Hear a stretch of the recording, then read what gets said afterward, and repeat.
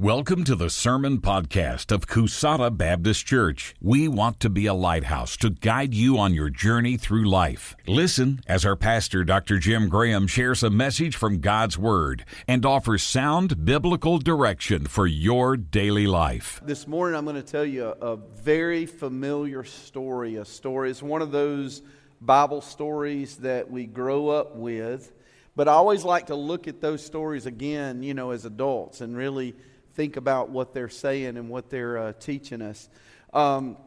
We have this tendency when we're in trouble to argue the fine points of what is said. We become legal experts really, really quickly. My boys, one time they were fighting. I don't know if you just have boys, you understand you're going to have fights, and so they were fighting one time, and I'm standing right there, and they're kind of arguing with each other, and one of them just reaches up and just kicks the other one. And I said, whoa. You can't be doing that. You can't be kicking your brother. And he said, I did not kick him. And I'm like, look, I'm literally standing 2 feet away from you, and clearly you kicked him. I did not kick him. I said, well, I saw you raise your foot and I saw you strike out at him with your foot. What do you call that? He said, I did not kick him. I pushed him with my foot. I said, okay, well, that's also on the table. We do not push him with your foot. This is the problem with legalism. This is the problem with rules. This is the problem with those kind of boundaries, because we can twist and change the wording so that we're technically not doing the wrong thing. We're really good at it.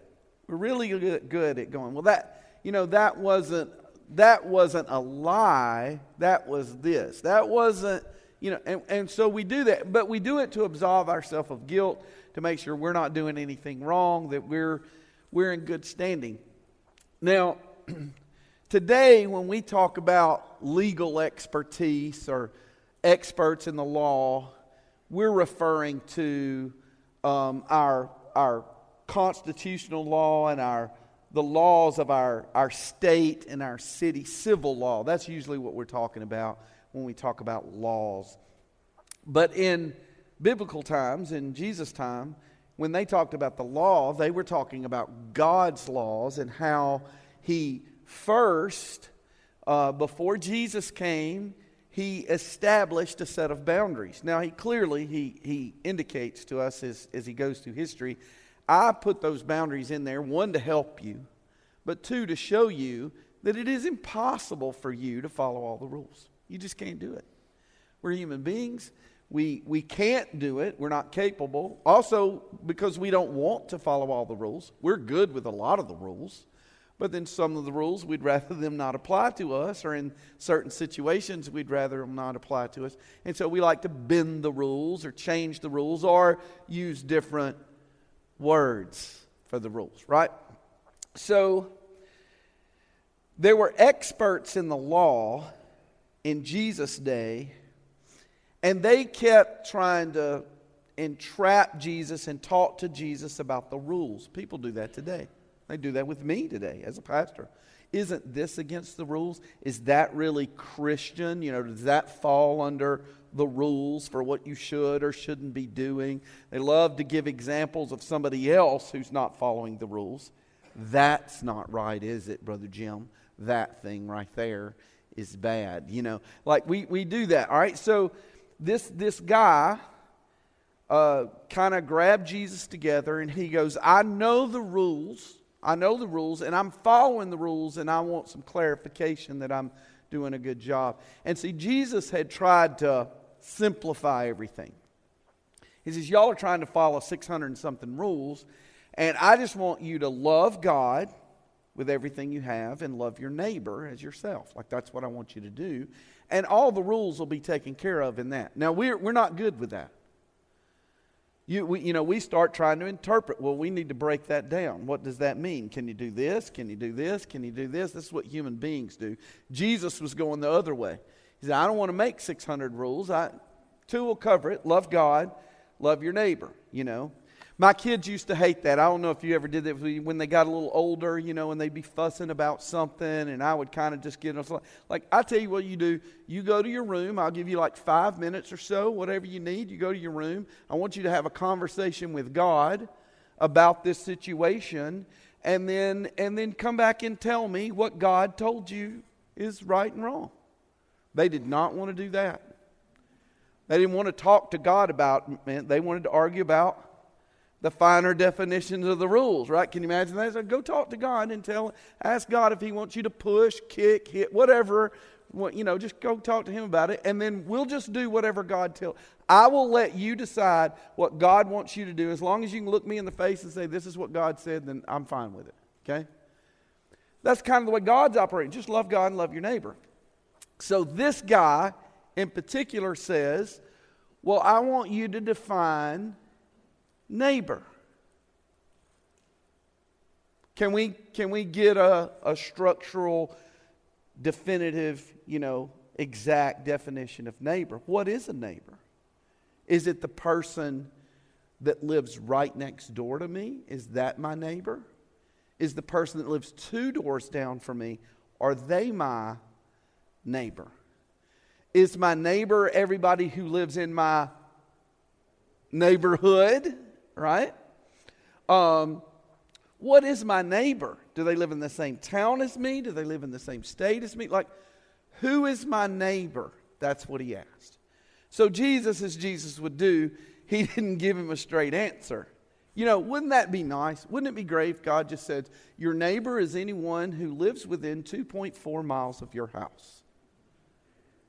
Great. Anybody outside of that jurisdiction, I don't have to love you. But that's not what he said. He told a story. And he says, I want you to tell me in this story who is the neighbor. And he tells a story of a fellow walking down the side. And I don't know if we have the scripture. Did we put the scripture? Is there scripture on the next slide? Yes. Let's just read it, all right?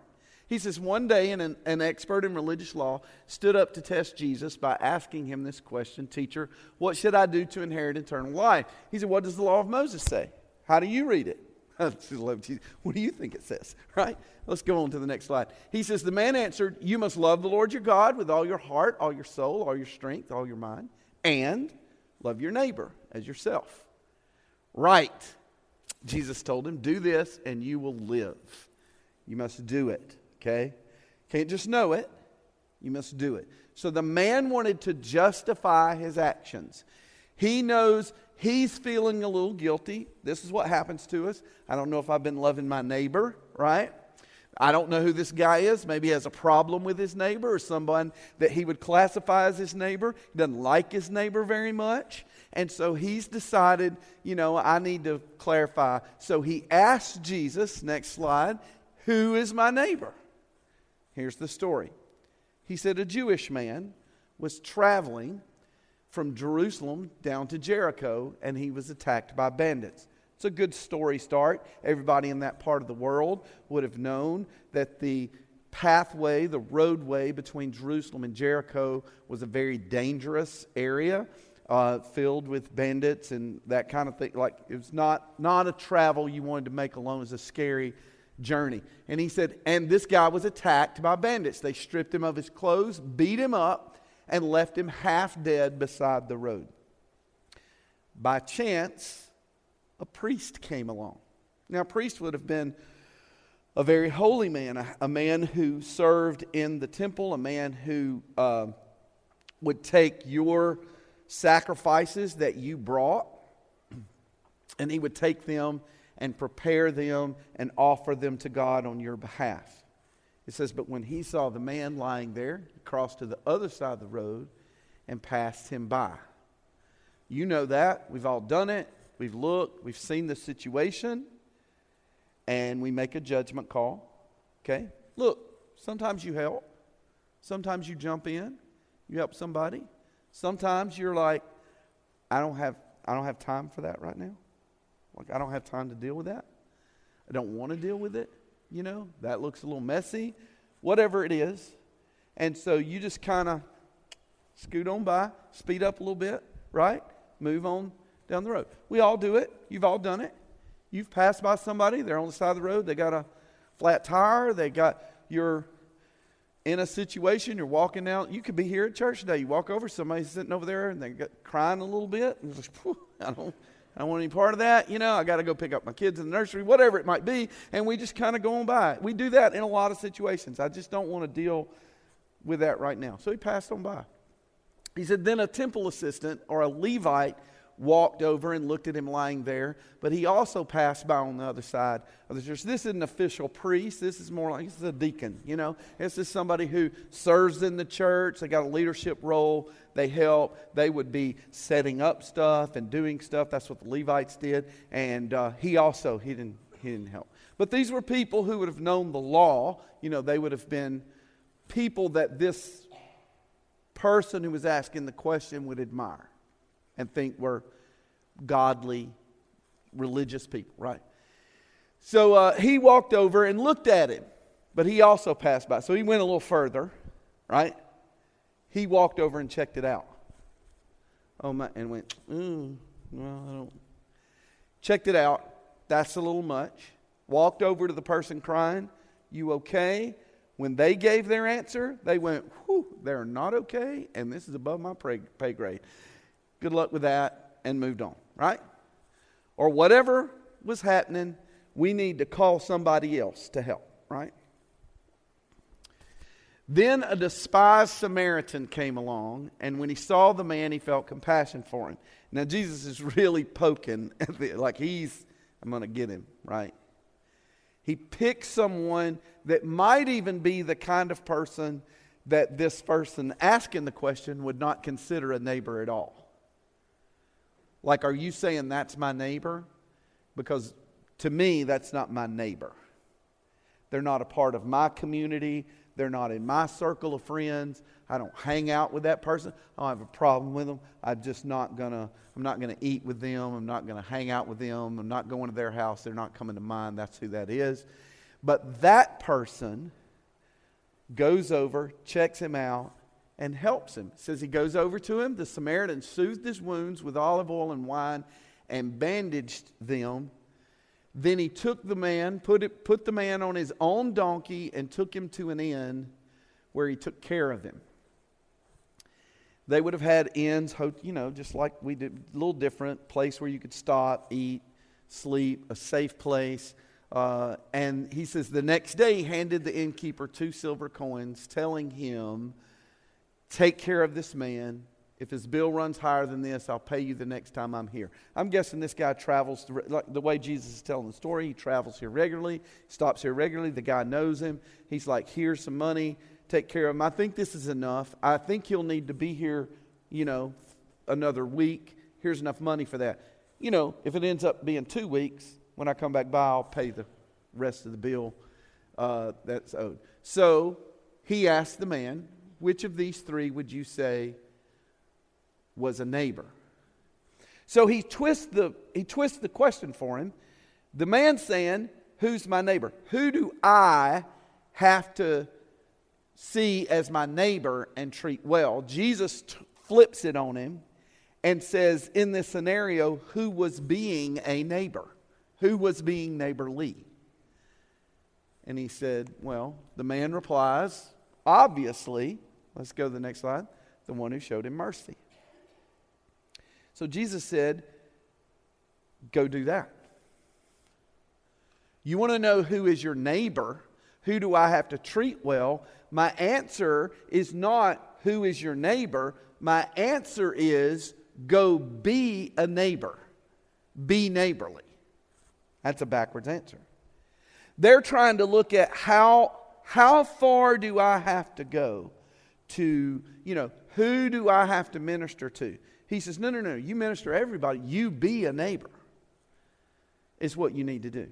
So in this story, there's some different attitudes. I want to point these attitudes out to you, and I want you to think about them and analyze for ourselves, who are we being neighborly to? What is this command that God says to us? I'm breaking it down for you.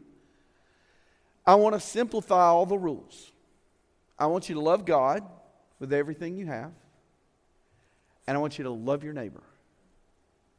I mean, this is what Jesus is saying. They cornered him one time, see, and said, what are the greatest commandments? And that was his answer. Here's another guy cornering him, different kind of thing. What do I have to do to be saved? He says, this is what you need to do. You need to do these things. This is how you live a righteous life. So the first attitude is the attitude of the robber. Now, hopefully there's nobody in here who has a robber's attitude, but the robber's attitude is what's yours is mine and I'll take it. That's the robber's attitude. I don't care about you. I care about me. Now, we may not be robbers, but we don't mind taking what we think is rightfully ours and what we think we deserve. Right? And a lot of times we get in that mindset. I'm going to get as much as I can get. I'm going to take as much as I can take. And if I think it's rightfully mine, then I'm going to take it. It belongs to me. All right? And that might mean what yours is mine, I will take it. And so when we get in a situation and we feel like we can take advantage of a situation and we feel like somebody should treat us the right way or do us the right way, we're going to demand and we're going to want, we can be not very neighborly. And I see this all around. I see it like, two of my kids work in the restaurant business, all right? One of them's a waiter, right? It'll change your perspective on, waiting. If one of my kids was a basketball referee for a little while, that'll change your perspective on, I don't know, you're yelling at somebody. If that was your kid, you'd feel differently about it. There's so many things. I know I want to be served. I'm there to be served. If I'm spending the money for a nice dinner, I'm definitely there to be served. I want things done a certain way, but sometimes things don't work out. How do you treat that person? Are you being neighborly? Well, they owe me this. They should do me like this. They should treat me like this. This is a robber's attitude. What's yours is mine, and I'll take it. Unfortunately, this worms its way into our homes sometimes, and it's very unhealthy in a home. We're actually born this way. You do understand this. We're born this way. Again, I had 4 kids. Put them together. You think they're walking around and going, oh, what's here, take this. That's not what they do. One of their favorite words, one of the first words they learn is what? Mine. That's mine. A kid is so selfish, they can be playing with something, not paying attention to something else, but you start playing with it, and they will go, I don't want you to have fun with that. I'm the only one who wants to have fun with that. And they go take it away from you and say, that's mine. You can't have that. I'm going to take it. And we're working to teach them, no, you need to share. You need to let them. You need to be neighborly, right? What's yours is mine, and I'll take it. Some of us have a hard time growing out of that. Really do. I want what I want, and I struggle when it's not going the way I want it to go. And I get really frustrated by that. And so I work the system. I'm not outright a robber, but I will manipulate and push and make people feel like we just need to do it their way. It'll be easier. Because I'm dealing with a robber, not a neighbor. What's yours is mine, and I will take it. Well, what's the victim going through? Well, there's a victim's attitude, and that person's attitude is what's mine is gone, and I need your help. And there are people who need our help. What's mine is gone, and I need your help. Now, some people deserve our help, and some people do not deserve our help. Jesus told a story very specifically not to make the argument of whether the person deserved being helped or not, or whether the person who was doing the helping was a person who you would normally think of as someone who would help or not help. It's not about whether the person deserves your help or not. sometimes we don't even know. Sometimes we don't even know if they deserve our help or not. They may have put themselves in that situation. All I know is there's a guy beat up on the side of the road. For all I know, he's the robber. Right? He jumped somebody. They fought him off and left him there. I don't know. I don't know what's going on here. Right? I don't know if this person is deserving of my help or not. But I do know one thing. What do I know? They need help. So, some people, we are indebted to help. There's some people who need our help, and we're indebted to help them. So we give ourselves a lot of credit for being helpers, but sometimes we're helping because that's really the only option. It's my parents. I'm supposed to help them. It's my children. I'm supposed to help them. It's somebody in my family. You get it? Oh, this is somebody connected with my work. This is a known situation. To look the way I need to look in this situation, I need to help. I'm not trying to be cold-hearted or whatever, but there's a lot of times that our motivation to help, it's not just out of pure compassion. It's the right thing to do, so I do it. But if it's not the right thing to do, if there's no compelling thing that pushes me to help in my society, then it is easy to pass on by. When nobody expects me to help, it's easy to pass on by. But we just need to know there are people in this world and they're in desperate need of help. What's mine is gone. This is their attitude. What's mine is gone and I need your help. I need somebody to help me. Even if it's a little bit of help, even if it's a little bit of compassion. Sometimes you think, I have no help but to show compassion. Sometimes that's great help. Like, I can't help you. I don't know what to do. But I can show compassion. I can show care. I can give my presence. All right, what about the passersby? What's their attitude? Their attitude is what's mine is mine and I'll keep it. What's mine is mine and I'll keep it. I don't have the time. I don't have the energy. I don't have the resources. I don't have the courage. And this hits a lot of us. I don't have the time.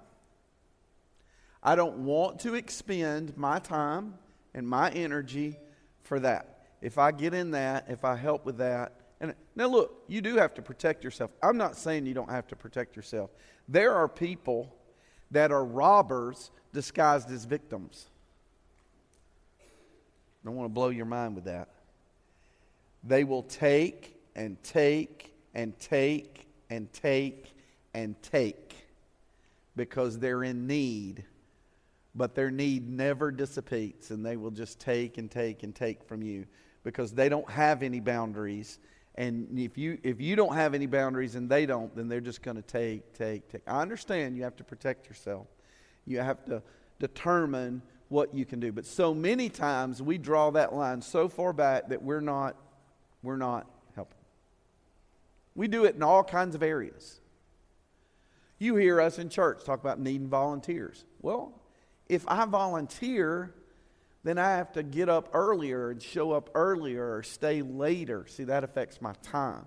I have to prepare, do this, and I don't know if I have the energy or the resource, And so a lot of times, whether it's volunteering to help in those kind of scenarios, or it's a personal thing, there's some person in need, some situation, a lot of the time, what that involves is, can I do that, or do I even want to do that? Because, we don't really choose like a church or a place of business or something because we're sitting there going like, oh, there's a lot of broken people here for me to help. This will be awesome. I don't think anybody here chose this church because you went like, oh, this would be just a great chance for me to, pour my life out into that. Most of the time, that's not what we do. We choose a church or something because we're like, I like that music. That was good.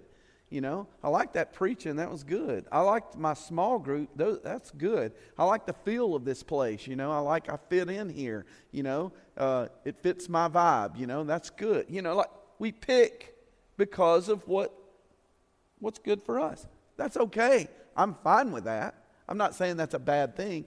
I'm just saying we don't usually join a group or a situation. So, really the place we end up helping the most is the place that we didn't choose, our family. You didn't choose that. That was thrust on you. And your family has a lot of problems and issues and struggles. And so you end up and you're doing all this helping, right?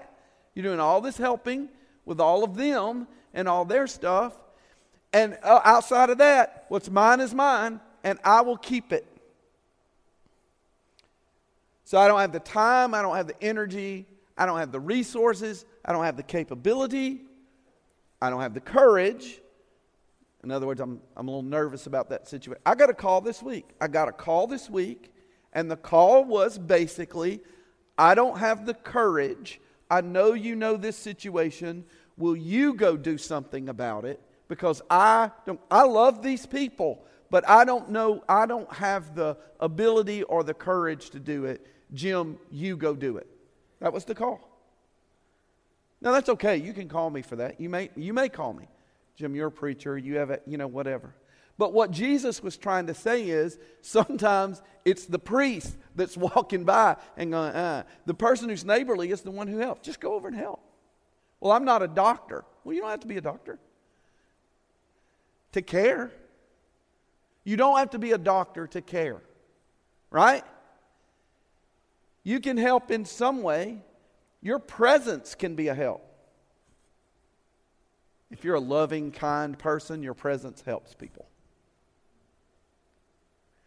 Paul wrote Timothy, and he talked about people who are like a breath of fresh air. You know what a breath of fresh air is? Have you ever worked outside on a really hot day, and it's stifling Alabama heat, and it's just sitting on you and weighing on you, and it feels like there's just moisture in the air, and sweat's pouring off your brow, and you're sitting there, and then all of a sudden a breeze blows by, and you raise up for a moment and pause, and you just feel the breeze and go, whoo, right? And maybe in that moment the cloud blocks the sun for just a moment. Anybody had this experience? We all live in Alabama. You know what I'm talking about, right?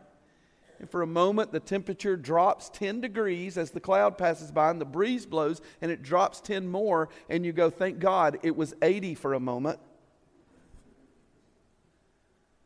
And Paul describes it to Timothy, his young protege in the faith. He's saying, some people are like a breath of fresh air. They're like the wind on a scorching hot day. So some people, that's what you are. You're just the person who, because of your demeanor, because you care, it makes that person go, for a moment there, that felt better. But not the person that says, what's mine is mine and I'll keep it.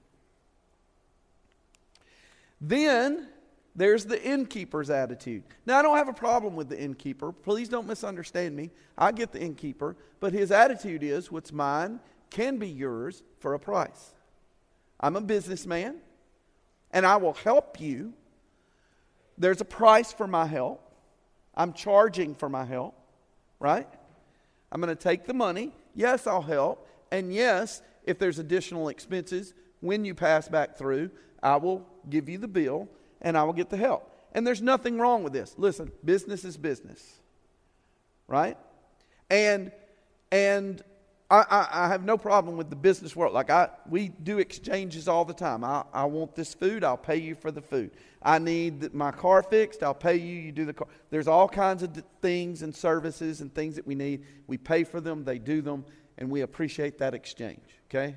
That's what you're doing.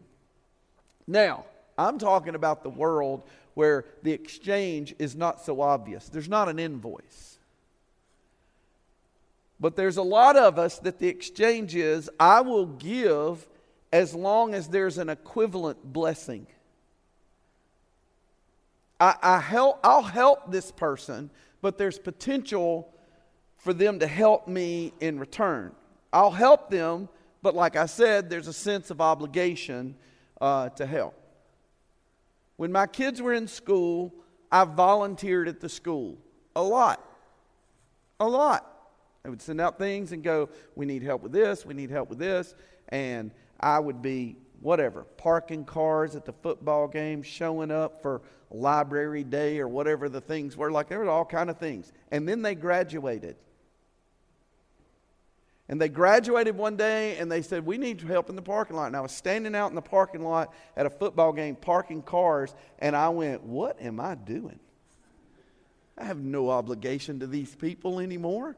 It's Friday night. I should be home. Oh, it's Friday night, 6 o'clock, and it's 85 degrees. It's August. Why am I standing out here, right? Why did I help so much at the school? I helped not just because they needed help. I helped because it would be beneficial to my kids. There's a payoff. Right? We all know this. That's Jim and Perlene's kids. They're wonderful. They help us so much. This is their kid. So their kid is going to get a little bit of benefit of the doubt because their parents are great people who volunteer and help. You know that, and I know it. It's an exchange. If there's no benefit, you think I'm going to be up there all the time helping with that? Good luck with that, right? What's the benefit? So but sometimes there's benefits that can't be measured. Like in God's world, in spiritual world, what's the benefit? Well, I'm impacting the kingdom of God. I'm doing it for God because I love God and God asked me to. That's a different reason. And I may not can see what that blessing is. In fact, that blessing may be something I don't realize for a long, long time away, right? There's a vast difference when I'm helping my parents because I love them and I recognize in retrospect all that they did for me, and it's not about future benefit, right? I used to talk to my kids. I've told you this many times. My kids, and they would be acting up. They'd be doing something. They're teenagers, and I would say, and remember, I would tell you, I called myself the wallet, and I would say, why would you talk like that to the wallet? That's a mistake. You don't want to talk that way. I'm the wallet. I'm the one. You're going to ask me for money for something in next week, in 3 days. You're going to want something from me. And today you're talking to me like this. You think that's fine? You think that's going to work? Don't talk to me. Think about who I am. There's an exchange going on here, right? On how you should be treating me and stuff. But now we all learn this as part of society.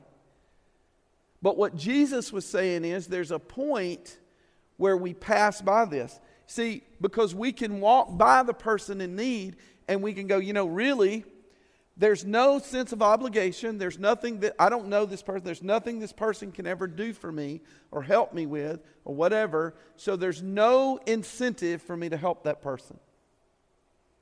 So we pass on by. If you top that off with, I don't have the time, the energy, or whatever, I'm passing on by. Oh, that's my boss's relative? Oh, let me help you. Let me help you. Why? There's an incentive.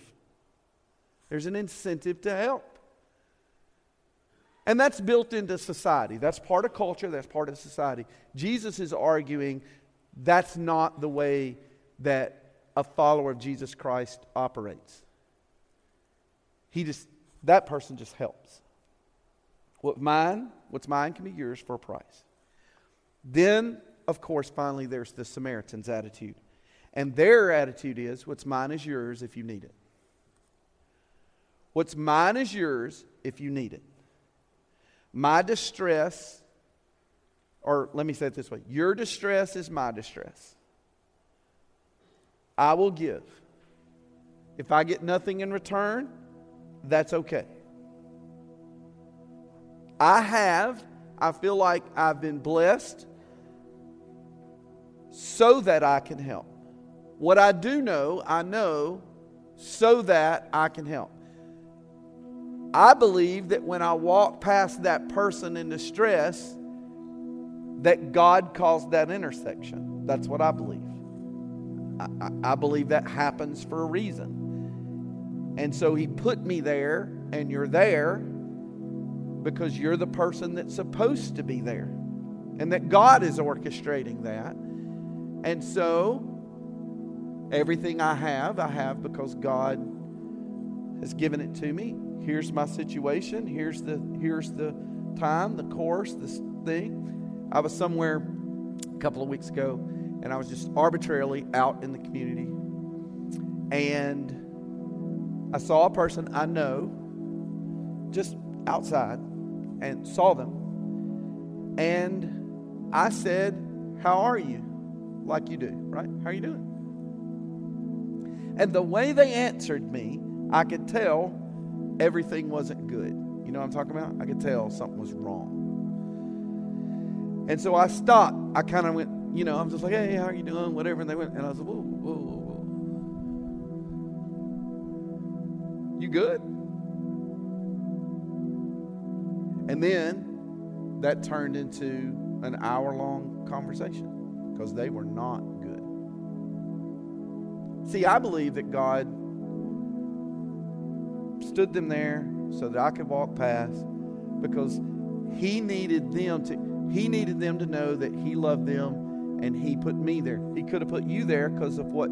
It's just that you care. It's not that you're an expert. Doesn't matter. It was me or whoever it was. That's why you're there. That's why that person is there. Who is loving their neighbor? That's the question. It's not who is your neighbor that you're supposed to love. The question He turned around is, who of you is loving their neighbor?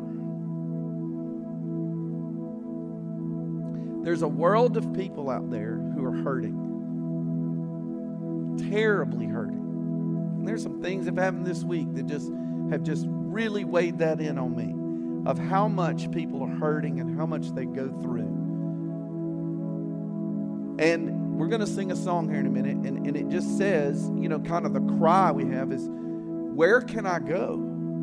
I mean, the only place I can go is to the cross of Jesus Christ. And it's at the cross of Jesus Christ that the chains that hold me are broken. It's at the cross of Jesus Christ where the shame that tries to just flood my soul falls away. And whether you're an expert or not, you know Jesus. You're a follower of Jesus Christ, and Jesus says, "Listen, I really just have two things for you to focus on. Will you love me with all your heart? And will you love your neighbor?" Who's your neighbor? Let me say it like this. Be a neighbor. That's what He said. So that's my challenge to you. What is your attitude of the attitudes we talked about? How are you approaching life? How do you walk down the street? How are you walking home this afternoon? How are you spending your time, energy, effort? How do you look upon the person that you're walking past? Because in that moment, you are Jesus for them. Will you do that? Will you point them to the cross? Let's bow our heads and pray together. The musicians are going to come. They're going to lead us in that song. And I want you to sing it with all your heart today. Dear Lord, we thank you. We thank you that you are the answer, that you are the place that we can go, that we can turn to the cross. Help us, Lord, to be people who look on our fellow man with a different set of eyes. And Lord, that we express our compassion, our generosity, our helpfulness as an instrument of who you are in the world. In Jesus' name we pray. Amen. Thank you for listening to our podcast. It is our prayer that it's been helpful in this part of your life journey. We invite you to join us at Coushatta Sunday mornings for worship. Visit our website at CoushattaBaptist.org for directions and more information about our church.